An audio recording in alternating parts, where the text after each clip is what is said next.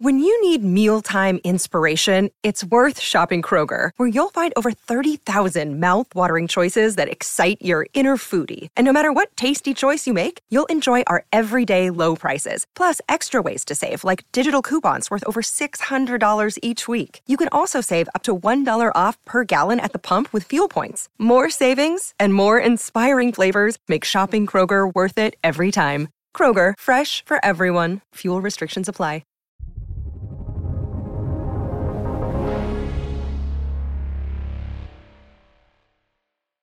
Hello and welcome to Real Vision, the Defiance Weekly tete-a-tete on the finer points of decentralized tomfoolery. And dancing a Twitter tango on the tortured titterings of under-researched co-combatants sits a man who really should have been a villain in Game of Thrones. You missed your calling, sir. Raoul Pal. And bringing balance to the force the only way she knows how, with 2020 vision and a hot Web3 media property, is the Defiance chief of chiefness, the chiefest Camilla Russo. And then there's me, middle-aged, tired, and running out of ways to craft an introduction. I am Robin Schmidt. And it's been a wonderful, wonderful week of blood. Raoul, how are you seeing this from your side of the pond? I'm seeing that as you're just the king of the intro. That's it. I'm in awe of you. We need to take a moment to appreciate turn it into an NFT. We'll make a fortune. Amazing. So yeah, it's been quite the week, right? But I think most of us have been around for a while. It's kind of just all part of the game. And it's just been interesting being on Twitter, watching the monkeys throwing poo at each other as soon as things fall apart. Everybody's freaking out, accusing each other of all sorts of things. It's kind of hilarious. But, you know, within the general context of crypto and the logarithmic trends that I look at, it's kind of nothing really happening. We're just in a big sideways range right now. And I think, you know, I looked at this in detail. And for me, it's all been driven by the lack of inflows into the overall network. We just haven't seen network growth for a while. And whether that's a function of consumer spending patterns. So, you know, if you raise a lot of prices on people and don't raise their wages enough, then the marginal investor disappears. And I think we've seen that. We've seen that in stuff like the meme stocks as well. So I think that's kept people away and that's kept the market a little more volatile. But from the top-down perspective, all I get is phone calls and conference calls with all of the world's biggest investors. This week alone, I've spoken to two of the largest private equity firms in the world who are like, how do we do this? How do we get involved? And that's, you know, I'm speaking to pension funds, asset allocators, everybody. So I don't think anything's changed at all. It's just a period of stagnancy. When you say they're looking to get involved, on what grounds are they looking to get involved? Is it this represents a better place for us to park money? Or is it we've read this thing, we're interested in it, we don't know how? Like, I'm curious how that conversation goes. So it's a combination of levels. So firstly, most people have done some VC. Almost everybody has. And we've seen that in the flows because that's easy to get past your investment committee because there's no mark to market. You're not having something on your balance sheet that nobody knows how to deal with. So we saw that and people are now like, okay, well, where do we go from here? So one of the things I've done is I've set up a fund of funds investing in crypto hedge funds. There's a lot of interest in that space. You know, how do we get exposure? That's how people want to get exposure to DeFi as well, because it's an easier route to get a bunch of different hedge funds who run DeFi strategies to have a kind of diversified portfolio because people don't yet understand the risks. And I think that's right. So they're looking at the secondary markets now. And, you know, realistically, if you look at the VC space, I mean, there's been tens of billions of dollars gone into VC. While if you look at the secondary markets, i.e. the hedge fund market, there's been about $1 billion of primary capital only. And the whole space is about 6 billion. And that's mainly driven by performance. So there's a lot of institutional interest in that. The banks and everybody else are looking at, okay, how do we service this market? How do we set up trading desks? What do we need to provide?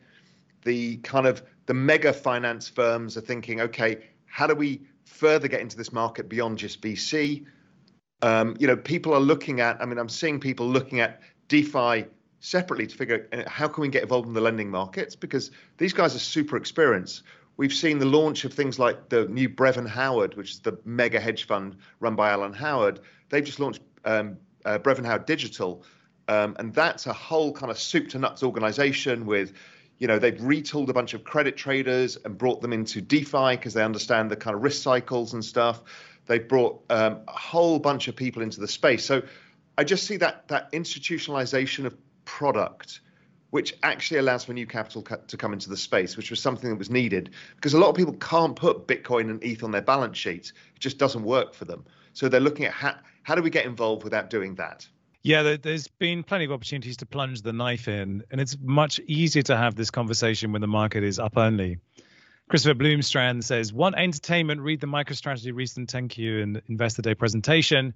These guys took an unleveraged $500 million revenue, $500 million book value company earning 7% on equity to then borrow $2.1 billion, sell 900 million shares to purchase $3.2 billion worth of Bitcoin."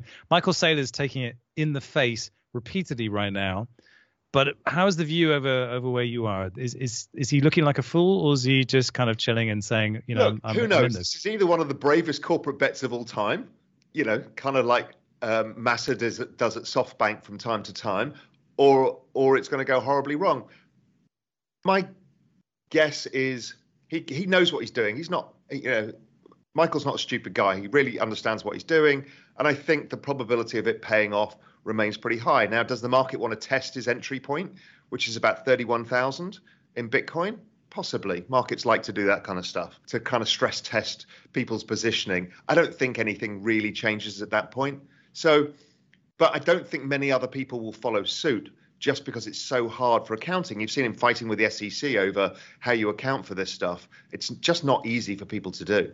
But yeah, at the same time, it's all transparent. It's all there on the blockchain. From our side, we love these moments in the market because they stress test lending protocols, and in particular, the kind of hero ones. Cami, I wonder if you could give us an insight into what was going on at Maker this week. Well, taking it a step back, just looking at liquidations in general, because this is a pretty kind of good stress test for DeFi. And I think the takeaway here is that DeFi just worked, at least DeFi on Ethereum. Can say the same for DeFi on other layer ones. But DeFi on Ethereum, DEXs continued swapping tokens, lending and borrowing protocols. Liquidations happened, but they were like pretty orderly. Like there weren't like any catastrophic cascading liquidation moments at all. We have a story on the Defiant out yesterday. Very proud that it was the first story using our own proprietary Defiant data, Defiant terminal data, looking at liquidations. This is a chart you can't get anywhere else, so take a look. And we're seeing liquidations from Aave, MakerDAO, Compound spiked, but only to the highest level since September. So pretty contained in kind of the context. So I think that's kind of one big takeaway. Like in this big stress test, DeFi is passing. And we've done this twice now, right? Because we did it in the last summer. Mm-hmm. And these are sharp, big moves that in other financial markets would create problems. A broker going under, somebody somewhere. But this has been, again, super orderly and has worked really well. Yeah, and it's surprising because I was kind of waiting to see what would happen in a moment like this, and we actually mentioned this in our interview, Robin. Like I was saying, I wonder what would happen this time around if there's a big test for DeFi, because the DeFi ecosystem now is a lot different from where it was last year when there was this big sell-off. Like it's gotten a lot more complex. There's a lot more Lego pieces that need to fit together. Everything is stacked up higher with just like how interconnected the entire space is. So I would have thought there was a lot more room for something to go wrong. Like one of these pieces, who said it yesterday? I'm not taking the credit for this. Somebody else on our team said it. There was a chance for money Legos to become money dominoes. Like something goes wrong and everything else crashes. So, that could have been expected given the level of interconnectedness that there is in DeFi, but it just hasn't happened yet. So I think that's one big takeaway. And then, there were kind of some pretty intense situations though. Over the weekend, I think it was Rune from MakerDAO, the MakerDAO founder, spotted this huge position that was about to get liquidated. And this is another just remarkable thing about DeFi. You see these positions out in the open, like everyone has access to like MakerDAO's books. So you can see these things unfolding as they happen. And it was like a 600 million position that was about to get liquidated. And so everyone got on Twitter, like trying to wake this person up who I guess like their wallet's name was Seven Siblings for some reason. And so everyone was like, oh my God, like 600 million worth of ETH is going to get sold in the market. Like this is going to crash the price even further. At the very last minute, the person came in and topped up their collateral. So only... I mean, who the hell are these people who have 600 million lying around and chucking a few hundred million? You know, who the hell are these people? I don't know who has 600 million in MakerDAO. This episode is brought to you by Shopify. Whether you're selling a little or a lot, Shopify helps you do your thing, however you cha-ching. From the launch your online shop stage, all the way to the we just hit 1 million orders stage. No matter what stage you're in, Shopify's there to help you grow. Sign up for a $1 per month trial period at shopify.com/special offer, all lowercase. That's shopify.com/special offer. Well, I think there's a broader story here, which is you're right that these liquidations have happened previously, and Maker notoriously had Black Thursday, I think it was, where things got really, really, really bad and DAI fell off its peg, but it restored itself. The more that happens, the more confidence there is that it will restore itself. And so the participants in these ecosystems develop pretty thick skins. And I think, as you rightly say, people who have that much skin in the game are actually pretty resilient to this stuff. It's bizarre. What's interesting about all of this is that if you are at risk of liquidation on, say, Binance or BitMEX, they will email you and tell you, by the way, you're at risk of liquidation. That doesn't happen on Maker. We've been looking at a service called EPNS, which it's the Ethereum push notification service, and it will allow you to set up notifications for liquidation events like this. It's not there yet, and we're looking at ways to do that with news and everything else, but it ties into something else, which is wallet-to-wallet communication and using your ETH address as a method of connecting to you and contacting you. And we just had an app called BlockScan released yesterday, which allows you to do encrypted wallet-to-wallet messaging, which doesn't sound like that big a deal. But if everything is anonymous and you need to contact someone, knowing that there's this sort of weird back channel that you can connect to, that your message will definitely be delivered, whether the other person reads it or not, who knows, but it will definitely get to the person you are trying to reach. That's sort of unheard of in crypto. So these weird kind of mycelial network connections between people are starting to be formed that will allow things like these liquidations to be alerted earlier. And that's kind of, it feels so upside down that we should have all of that. But in a decentralized world, that's actually very difficult to accomplish. So here's a question for you that I've been trying to mull over is these .eth addresses, surely if you use that as your Twitter handle or whatever it is, and it's public, then somebody sends you an NFT and you like that NFT and you want to stick it in your Ledger wallet or whatever, before you know it, you expose all of your wallets and everything that you own. Yes. It's kind of like, why would you do that? Well, yeah, go ahead, Cami. I have a take on this, but you go first. Okay. No, I think, the way people do this is you have your public wallet, where you have your ENS name attached to, and you're okay with people looking at that wallet. And it becomes kind of your online profile in the same way that, your Facebook profile, you would have showcased kind of your best images and your photo albums and whatever your most witty takes on your Twitter profile. It becomes like your public facing persona. So that's where you keep your nicest NFTs and so on. And then you have like your other wallets. And I think but you can't connect them. You can't move it from your public wallet to your private wallet without everybody being able to just follow it. There's an easy way to do it. You just send money to a centralized exchange, and then from the centralized exchange, you send it to a different wallet. So you never send funds directly from your doxed ETH account to like your non-doxed one. You have the centralized exchange in between to kind of as a buffer. Yeah, but if you've got an NFT, you can't do that, or can you still?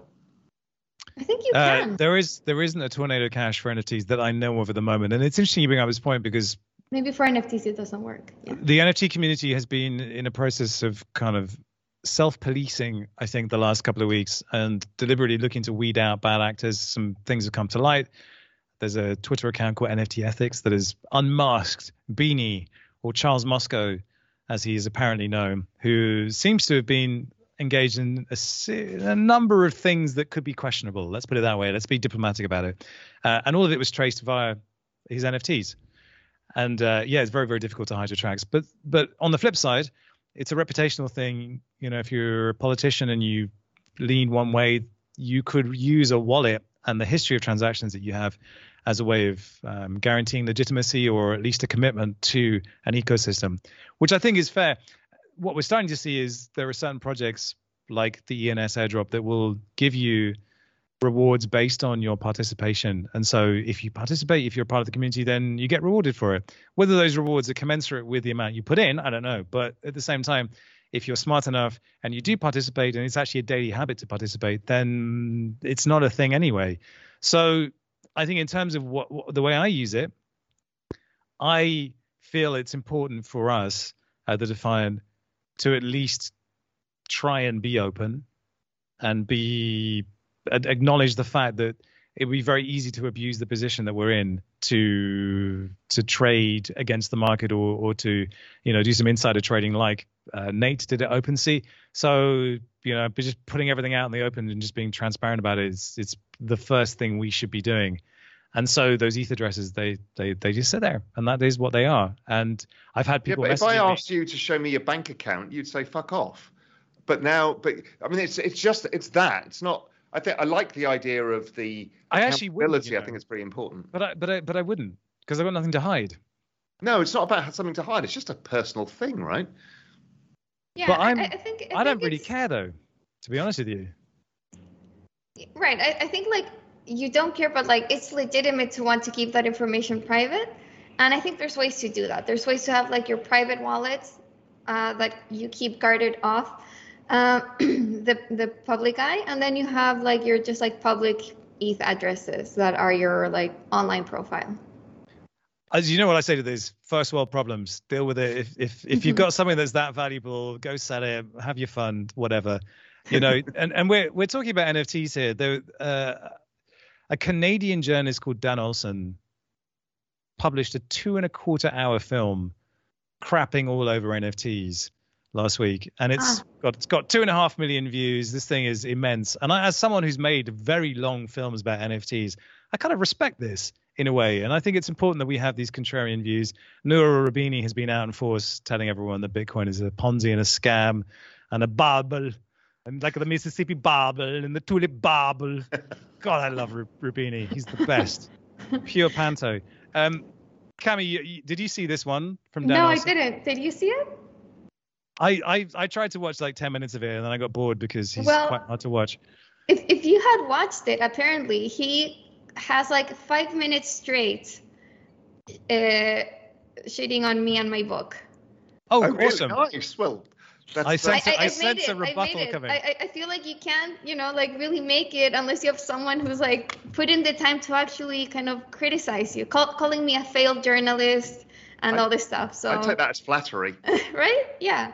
I haven't actually watched it, but a couple of people kind of tagged me and were like, "What? Like, why is he going on about Cami's book?"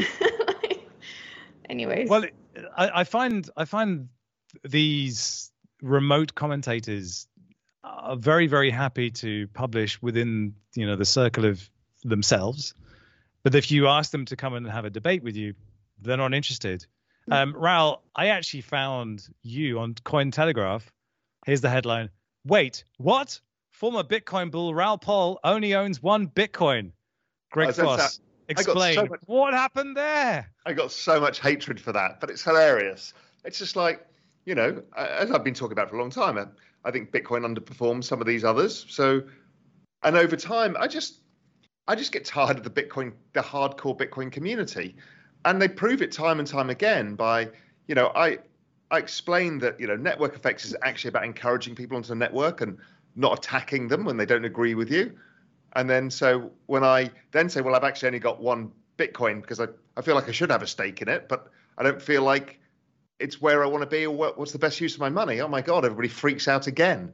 And then they dredge up the fact that I bought a bunch of ETH call options that are going to expire worthless. And now I'm exposed as a scam and a fraud because I lost money in an option trade. It's hilarious. Jeez. Ugh. Patience. It's a virtue. But I think it's worth kind of trying to understand where this comes from. Is it fear? Is it abandonment issues? Is it? Because it's very easy to dismiss people when they feel this way, and everyone's emotional. But I want to understand why, and then I actually want to kind of undermine that and rewind and not fight, but try and see. I did this once before. I got thrown into anti-climate change Twitter a few years ago.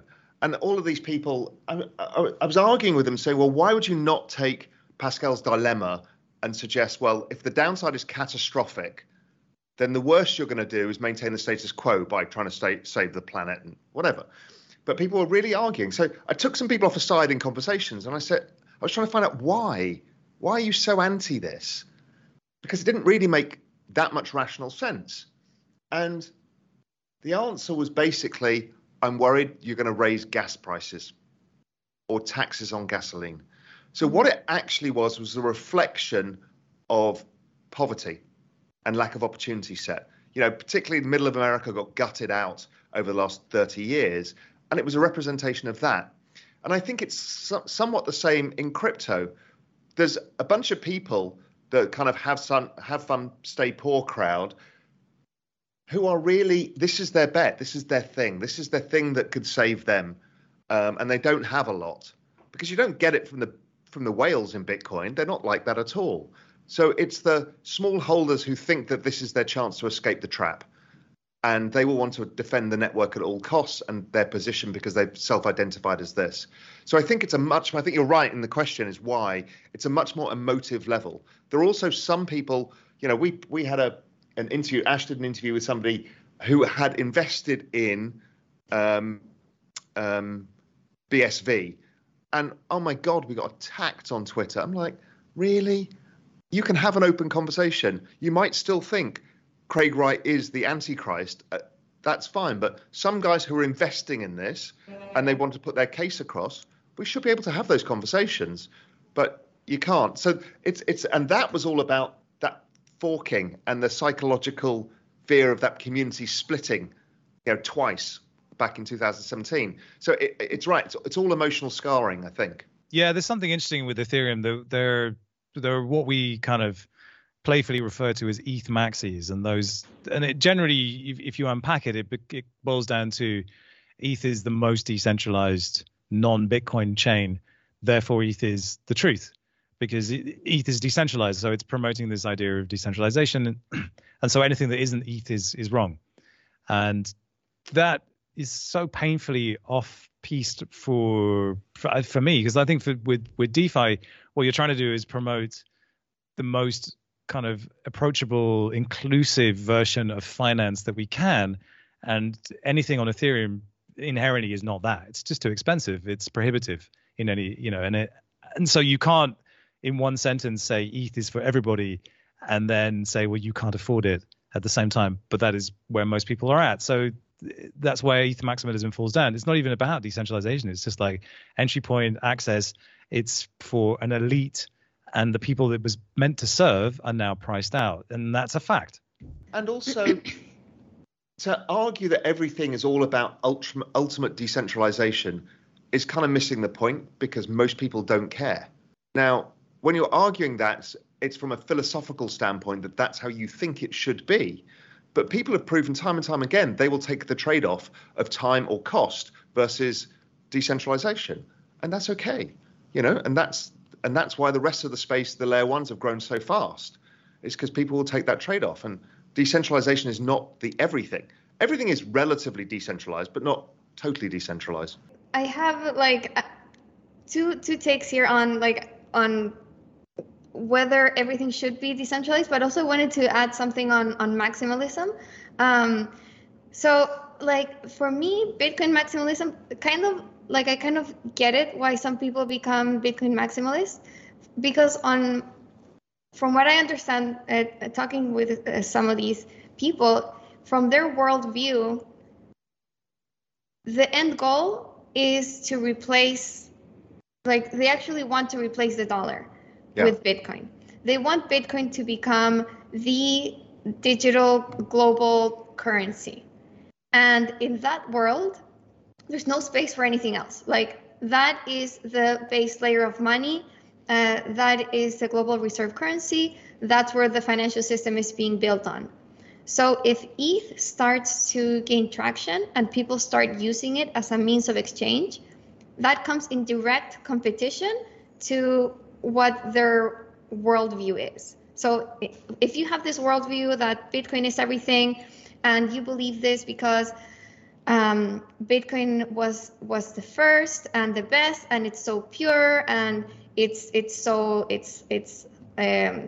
sound money, and all this kind of view on things, you believe like this is the right path forward and like the only path forward. So that's why this kind of competitive fear kicks in when they see Ethereum or others gaining traction. It's like literally a battle of survival for Bitcoin, because like the end goal of Bitcoin is becoming everything, and if it doesn't, then it fails. So it is like a survival instinct that kicks in. Like, okay, no, you can't take what is ours.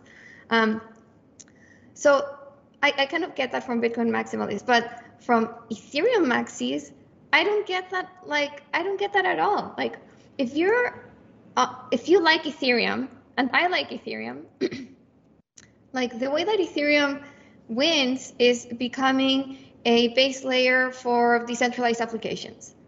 There's like nowhere in the vision or narrative or anything that says that this should be the only layer for decentralized applications. Like, I think it can be a great layer for like maybe the most secure applications, for maybe those use cases that really require that level of decentralization and security, where you're okay with spending a couple $100 per transaction because you're transacting millions or billions of dollars on top of that, and it makes sense.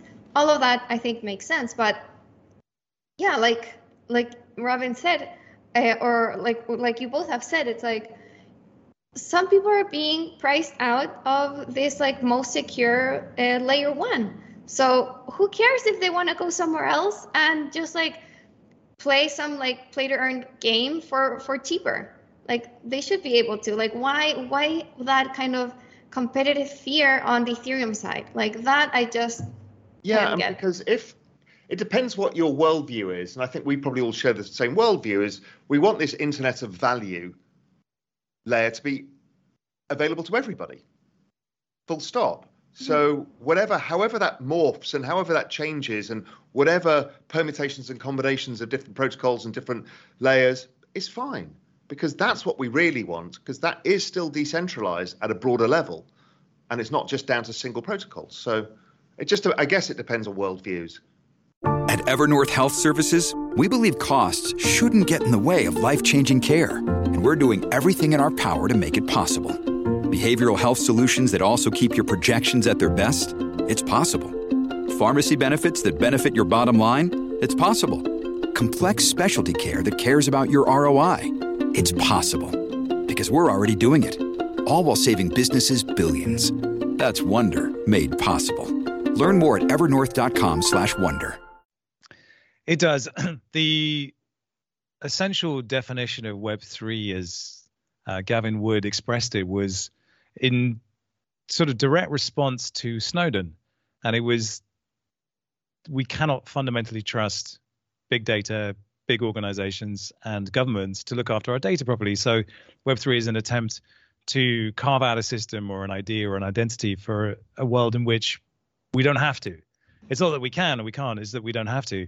And somehow all of that gets lost in all the politicizing and everything else. And I think Ethereum is unfortunately sort of caught in the best of both worlds. It's both fantastic and also deeply flawed at the same time. And its flaws are what has created this insecurity about its, future as a relevant chain in everything. And of course, Ethereum is never going to go away. What was interesting this week was the great renaming of ETH2. ETH2 is no more. Passes the Filius Spiritus Sanctus. Amen. Cami, the sequel to the Infinite Machine, you're going to have to rename it because ETH2 gone away. Mm-hmm. What Can is you it now? explain this one? Yeah. I missed this story. I mean, it's something that's been happening for a while. I mean, at least for a while in crypto terms, since kind of maybe November last year. Yeah, but they've as in kind of the Ethereum Foundation have been wanting to change the narrative a little bit from ETH1 and ETH2 to Ethereum consensus layer and Ethereum application layer or execution layer. So I think the idea is that the reason behind this is because the end chain where there's proof of stake consensus protocol and the application layer on top, that is Ethereum. And in the ETH1, ETH2 narrative, that would have been called ETH2. So I think, in the same way that when Ethereum forked, the new chain was also called Ethereum, the old chain was called Ethereum Classic. Like Ethereum just wants the latest iteration of the protocol to be Ethereum. So I think that's kind of what this is about. So it's like right now, there's kind of the proof of stake consensus layer that is, the proof of stake chain that's already working. And then there is the execution layer, like the application layer that's happening on like the current Ethereum chain that we're all kind of using right now, which at the moment sits on top of a proof of work consensus layer, but in the coming months, there's supposed to be a merge between the current execution layer and the proof of stake consensus layer, and that will become Ethereum instead of ETH2. So I can pick this one up a little bit because the architecture of ETH 2.0 as it was is quite similar to what we had at Harmony, which is it's sharded. And shards are essentially like little mini standalone blockchains that sit within a larger blockchain ecosystem. But there's one main chain called a beacon chain. And this is where everything gets filed into. And that's where all the messages are finally committed. So ETH1, as we know it now, is that beacon chain. And it's actually very straightforward for them to implement that beacon chain. The shards that sit on top of it or sit alongside it are actually quite difficult. And one of the things that you understand when you start working on shards is that individually, they're quite robust, but communication between shards is very, very complicated. And then particularly with things like DeFi, the danger with shards is that what you will find is that all the money Legos that we know now will cluster on the same shard. So you will lose all the benefits of being sharded, which is you have data distributed all over the place, which makes it a lot faster because the intercommunication is so difficult between shards. And that this idea of distributed networking and distributed consensus it sounds easy. It's really not. It's really, really not. So you'll find that everyone wants to be on the beacon chain. They want to be there because that's where all the action is. But actually, the fastest transactions will be on shard 1, 2, 3. And I think with Ethereum, they're talking about 50, 60 shards. The communication overhead on that is going to be utterly insane. And I don't think anybody quite realizes quite how complicated sharding actually is. Of course, it's amazing, but very, very difficult. So this ETH1 chain is going to be the beacon chain, and it's going to kind of move up and be this thing. And that's why they don't want ETH 2.0 anymore, because they need to merge these things together. They need to move to proof of stake. But calling it ETH 2.0 is a misnomer because it's not ETH 2.0. It's just Ethereum. It's just Ethereum. It's just an upgraded Ethereum. Yeah.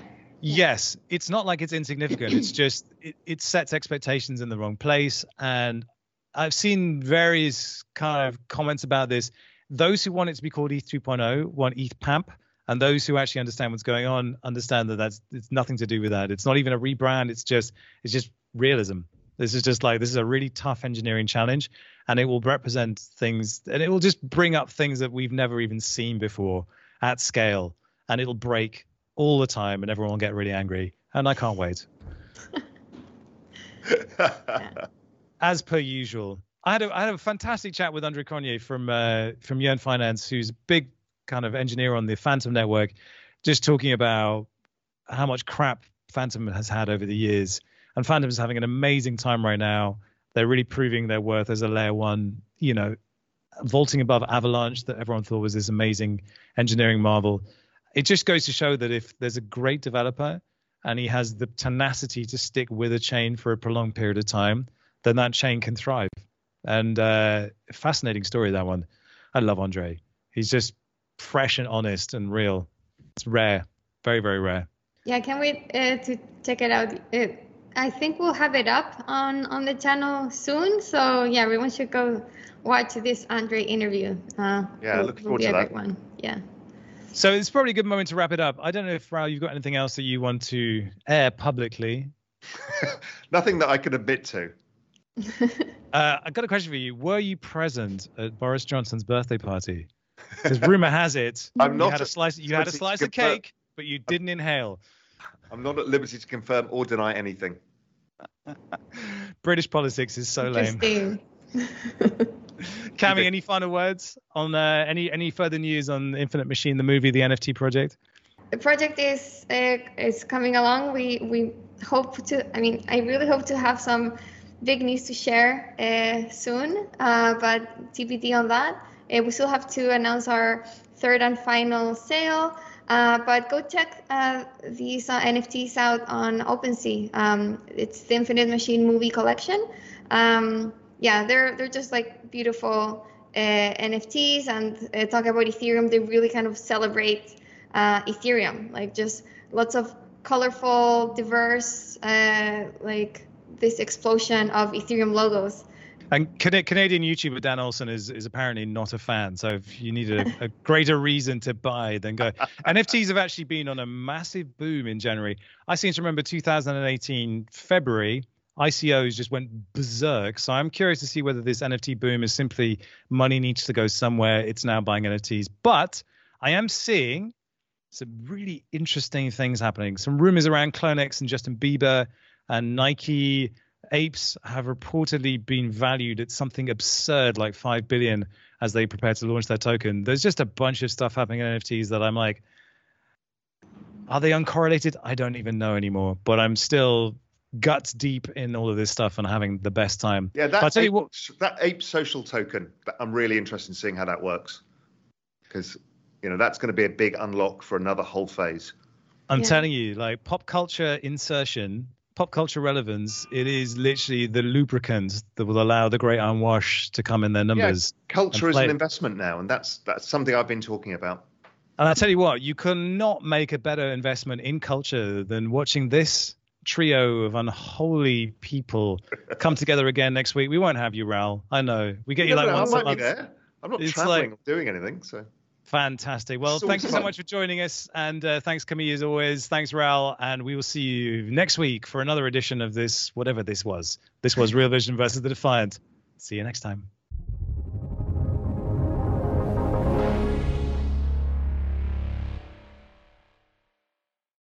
What's up, revolutionaries? Thanks for tuning in to the Real Vision Crypto Podcast. For more great crypto content like this, head over to realvision.com/crypto and get unfiltered access to the most brilliant minds in finance and crypto.